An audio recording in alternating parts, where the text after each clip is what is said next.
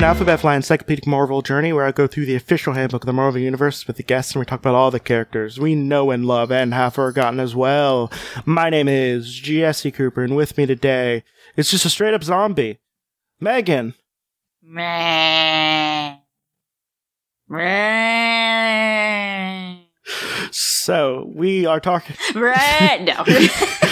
So, we are talking about Zombie. Its name is Zombie. The Cranberry song? Yeah. Yeah, that's what we're talking about. Awesome. Yeah. No, we're talking about Zombie, who is... Name is Zombie. So, his name actually... Well, actually, look at him. He's like, kind of cool. Okay. Oh yeah, damn, he's got a lot going on. I mean, he looks like a zombie, as one would expect. He's got some ripped jeans, he's got like a shredded vest. He doesn't look too like rotty or sort of corpsey. He's kind of yellowy. He's got like an amulet. And like some pretty sick looking hair, actually. It's kind of like ruffling in the wind, like it looks kind of like a Garnier ad, kind of. Like, I'm really into his hair, and he's giving you this look. Like, he's giving you this kind of, like, begone thought kind of look. Yeah, but also, like, behind those eyes, be like, I'm just saying this for, like, the boys, you know, you can... Like, later. Pretty much, yeah. Yeah, exactly, yeah. Yeah. So, but yeah, his name is Zombie.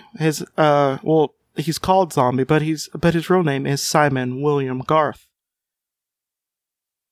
He looks like a Simon. And a Garth.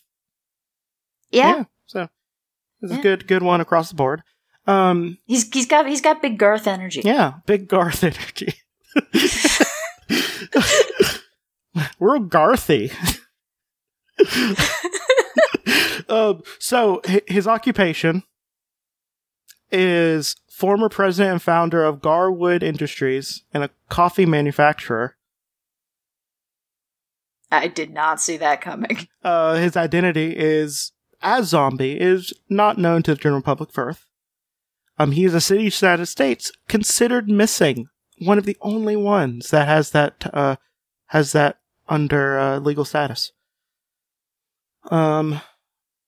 No other alias. He was born in Birmingham, Alabama, and his place of death was New Orleans area bayous, Louisiana. Oh, okay, we're going that route. Yeah, he's a magic zombie. He's divorced. His known relatives is Donna Garth Mason, his daughter, Bruce Mason, his son-in-law, and Miranda Garth, his ex-wife. Okay, that picture you showed me, that man did not look old enough to have to be divorced and have a son and a daughter. Like, that looked like a rowdy boy. Well, you could still be a rowdy boy and have a family. You can't be a rowdy divorcee. You can. Look at all the divorcees who are trying to be a rowdy divorcee. Well, that's the whole point, though. But he did it, though. He lived the life. He lived the life of a rowdy divorcee.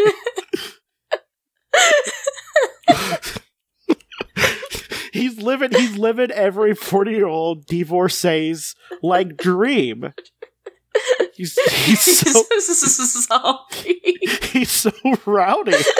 And also a zombie. His first appearance in Origins was Tale of the Zombie issue number 1, but that is actually a lie because he was actually around really early. He was around during the Atlas days. Oh wow. And he was in Menace issue number 5 in July 1953. Zombie. That is quite early. And it's a pretty good cover. Gasp. I'd pick that up. It's quite spooky. He's just popping right out the ground. Yeah. And he's actually one of the earliest creations that is still around in Marvel. Because of this. Oh, he's still kicking. He's still kicking. Good for him. By the way, the "is they still dead" thing, he's a zombie. He started off dead, so Nowhere to go but up. Nowhere to go. Up from the ground with an amulet from it. I'm gonna think voodoo, probably a voodoo priest, most likely. I guess they're gonna pick and choose. Who knows? Maybe hoodoo. Sometimes they throw down a hoodoo. In Marvel.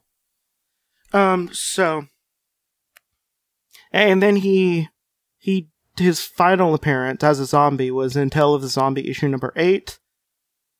Note events from Zombie's existence took place before his life as a zombie ended, before they were later depicted in Bizarre Adventures issue number 33. So Simon Garth was a highly successful businessman and well-known public figure who was notorious for treating his employees ruthlessly. That's no good. Garth's gardener, Gyps. Wow. Oh. Wow. Okay. Vowed to get revenge. Wow, that was worse than I thought it would be. Okay. Okay. So his Romani gardener wanted to get revenge on him for years of mistreatment and recent firing, kidnapping Garth. I'm not repeating the literal slur they put on there. Stabbed him to death with a gardener's shears in the bayous near New Orleans. His gardener was not satisfied with Garth's relatively quick death. However, he soon returned the corpse over to a nearby voodoo cult, who was forced by the voodoo queen Layla. And forced the voodoo queen Layla to turn Garth into a zombie. This is like real bad, starting off real bad. Layla? The times, though. Yeah. This was what? You said this was like the 50s? Yeah, no, that makes sense. Yeah, this was real 50s. Layla, who happened to be Garth's secretary. What the hell? Okay, so Layla happened to be Garth's secretary as well. So wait, she's the voodoo queen, and also his secretary. Wow. Okay. Okay. Called upon Damballa, the serpent guard, who is the most powerful of the Loa, who is the gods of voodoo, and with the aid of watching talismans, resurrected the corpse of her former employer as a mindless zombie. One of the two amulets was placed around Garth's neck, and the other was placed around his gardener's. Using the amulet, his gardener could control the zombie. Finally, when his gardener forced Garth to kidnap his own daughter, a remaining portion of the spirit of the man he once was, enabled zombie to resist his master despite the amulet, and Garth killed him. For 2 years, Simon Garth walked the earth as zombie, controlled by a succession of people who possessed the amulet. Among them was a chemist named Philip Bliss, a Hugin, or voodoo priest, named Papa Shorty, and a fireman named Fred Miller. At the command of Miller's friend, Dora Katz, Garth struck Layla, severely injuring her. Layla still loved Garth. Wow, that popped out of nowhere. Layla loved Garth. However, with the aid of a friendly Hogan named Papa Doc, she undertook a difficult voodoo ritual, which her ebbing life essence was mystically transferred to Garth. Thus, as Layla died, Simon Garth returned to life for a period of 24 hours. In that time, he managed to put all of his affairs in order, making up in some way to the various people he slighted during his first life. And then he became a zombie once more, but was buried by Papa Doc, ending his existence as a life of a zombie, presumably forever, except that's definitely not what happened. That's a lot. Yep. So, his power section is longer than his entry. So, that's something. So, he was 6'4", weighed 220, white eyes, black hair. He had like yellowish, coarse, brittle skin in a state of decay. He was superhumanly strong, and he can lift around 1,200 pounds, which I would say pretty good for someone with decaying muscles. Yeah, it's impressive. So yeah, he had a bunch of So he's a voodoo zombie, which at this time meant a lot of stuff. Not like your garden variety thirsting for brains zombie. No, it's an important distinction. Yeah. So he had superhuman strength. He had a natural healing ability, so he could regenerate missing or injured tissues or mend broken bones. And he could do it within hours. He could not regenerate missing limbs, although the silver limbs pressed against the area would do the thing that Deadpool does all the time when he gets dismembered. You just slap it on there, there's like, I got arms again. Give it a good twist. Yeah. A zombie's flesh could be... So, zombies' flesh could be burnt so totally it could not recover. So, to facilitate regeneration, zombies have the ability to consume the fleshy tissue of recently killed animals or human beings once a week. While not truly alive, he's immune to certain other mortal vulnerabilities, so, he was a zombie. So, stuff that would kill a lot of humans wouldn't kill him. He possessed a negligible brain activity, so no reasoning, memory, sensory capacity. Cannot see, hear, smell, taste, or feel. He's just vibing. Just real vibing, I wish I was immune to all that stuff. He did have some primitive mystical senses because he's a magical zombie. So he can perceive the call of his master, motivating him to move in that area. He also wore an amulet around his neck, which he can verbally be commanded by anyone in possession of the counterpart. And he could not speak on his own accord, but he can respond in his designated manner if their master directed them. Sometimes his own spirit allowed him to speak independently in extremely rare occasions. And he's also vulnerable to the voodoo that gave him animation. So, certain things could cause debilitating pain to a zombie, and he could be put to rest by appropriate ceremonies. So, that's a zombie. Now, as I said, he's a zombie, so he's already dead. But did he have more of an afterlife? What is that? Did he have more of an afterlife? Did he have friends? Did he have activities? Yeah. Well, I can tell you he did. He met up, of course, as much like a lot of people, he met up with Spider-Man. As one does. Yeah, so basically Lilith, the daughter of Dracula, by the way, great episode, listen to that one. It became, in possession of a second amulet, and she, brought him out of his slumber to, be like, yo, hey, do my stuffs for me. Yo. And then Spider-Man and Hannibal King, and, they took the second, amulet, and then Zombie was out of her influence. And the amulet was given to Garth's daughter, who took control of her father's dead body and brought him to New Orleans. What is it with this weird, this is... Daddy! This isn't weird at all. I don't know what accent. That's not like a New Orleans Cajun. I don't know where that went. No. So... He was also in some Strange Tale issues as well. So basically, when Donna returned her undead father to New Orleans, she used her father to basically avenge the death of one of her best friends and classmates, who was a victim of a voodoo doctor.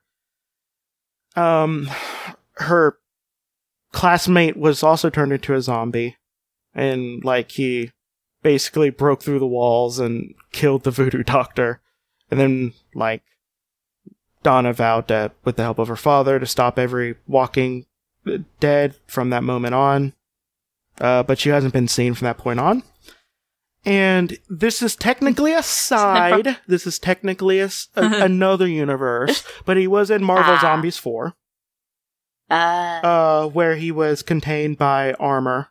And he's a voodoo zombie, but not like the virus zombies like the Marvel zombies were. Right. So zombie Captain America like tried to eat him, but he didn't taste good.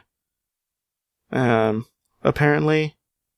And Headpool, which is the zombie head of Deadpool, and Simon Garth, like, pretty good friends. And then they went to a island in control of Black Talon, who is also like a voodoo priest. It turns out Garth did have the ability to speak, but only to Black Talon. And then Deadpool later breaks him out. And then they go out to a zombie storm cloud and mention they saw a fight between Man-Thing and the super zombie. And then Jennifer Kale transferred the zombie virus into the body of Simon, who now has the virus trapped in his body. But he's dead, so he can't be turned into a zombie because he's already a zombie. Mm-hmm. So the super zombie is the one that infected the world in the first place. Like, came from another universe because everyone else they were at real good because it was a real good zombie who ate everything.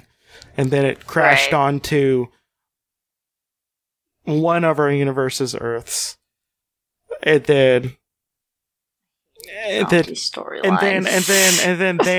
a bunch of them, Galactus came down like, wow, there's a bunch of zombies. I'm gonna do my thing. We're gonna try to display it. But it turns out that there was like a zombie like Reed Richards and Iron Man and all that, and they're just like, what happens if we eat that? What happens if we eat the big thing? And then it turns out they turned into mini Galactuses, and then they ate a bunch of stuff and planets. But then they came back to Earth where like where like they made like and stuff and turns out that zombie Reed Richards and zombie Tony Stark were just as fucking insufferable as the regular ones. Yeah, so now there's also a couple of Max series where he is where there's zombie and then there's zombie Simon Garth, where they make it real edgy. They make it real edgy. Where his I'm gonna say this one more time, Jip, was actually like a bad army dude. Yeah. That being said, there was he did show up in one thing fairly recently last year. It was called Marvel Zombie. It was starring him and a young boy. They were visiting the Marvel Zombies universe again, where basically it was like the last of the superheroes that were alive and that was alive. So I had like Kamala Khan and all that stuff, but like, updated. Someone found the amulet for Zombie, and it turns out that Zombie was immune to being turned into a zombie and protected this kid because it was just like, oh, I used to be a father, and also you have my amulet. And it was actually a pretty good like story. It was one issue, but yeah, that's Zombie, and also the second to last dead character that we're going to be talking about officially in alphabetical order. So, how about that? Yep. We have exactly 2 more weeks of this podcast after this comes out until I take probably a couple weeks break and then start the season 2. Damn, dude. So yeah. What do you have to say about Zombie? Butts. Butts is something. But, Zombie, you sure were what is there to say about a man named Simon Garth and the racist, origin story surrounding the, help that he employed? Yeah. Yeah. You know? But he sure did become a zombie, and then his daughter controlled him. He sure did a lot of crimes while also not having any control over himself. Yes, the lack... I mean, you could probably do a thing about lack of, like, bodily mental autonomy there, but, like, you know what? This is comics. I don't have the wherewithal for that. Yeah. I could, but I won't. Yeah, I think I'm pretty much done. So what do you have to plug?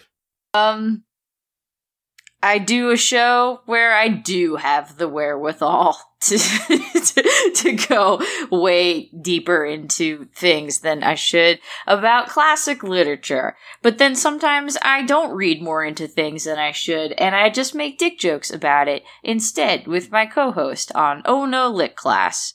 And you can listen to that at ohnolitclass.com or wherever you go searching for podcasts. Go look for them. They're out there. There could be one behind you. Yeah, there could be. Right now. It could be. Boo. You turn around. Oh, you just missed it. It was right there. I also do an improvised audio drama based on a game system called Fiasco. You never heard of it? That's okay. It really doesn't matter. We don't play it that well. The point is the storytelling and the further ding-dong jokes. You will see a through line in my work, and it's ding-dong jokes. SSS called Rolling Misadventures. You can listen to that at rollingmisadventures.com or in the same place that you keep finding those podcasts. They're outside your window. Yep. I'm going to plug Creepy Critters, where sometimes I talk about, like, dead things on there. You know? Also, Megan hasn't been on one of these for a while. I started a new segment called Baby Fight, where we discuss in great detail about how many toddlers it would take to kill a cryptid. Oh, damn. Okay, I need to get back on that shit. I went into a lot of detail about how, well, first off, there's always a sacrificial toddler. Always. There are two, by the way. There are exactly two. There's always a sacrificial toddler. There's infinite of them. And, you know, a lot of times it's just, sometimes you just need the crushing weight of at least 1,000 babies to kill a cryptid. Stuff about creepy critters, or cryptids. Also, I'm about to do a series on, weird Nazi occult belief, because I have a kick for that right now, so bye, I guess. Bye! Yeah.